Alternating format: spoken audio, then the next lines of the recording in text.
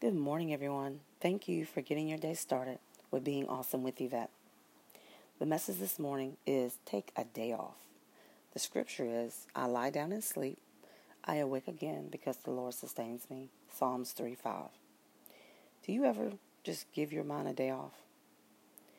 We all walk around thinking too much and not giving our mind a break because we don't know how to give things to God and trust Him to handle it. Then we let our mind start playing tricks on us because we feel that the things we are praying about are not happening fast enough. So we just want to give up and start filling our mind with all the negative words and thoughts. We need to just take a day and just breathe and relax our mind. And don't think about anything but thanking God for handling everything for us. Who want a day off? Thank you for listening and getting your day started with Being Awesome with Yvette. I hope this message was uplifting and encouraging for you to want to do the will of God. I look forward to sharing another message with you tomorrow morning. So don't forget to hit the reminder bell to be notified. Have an awesome day.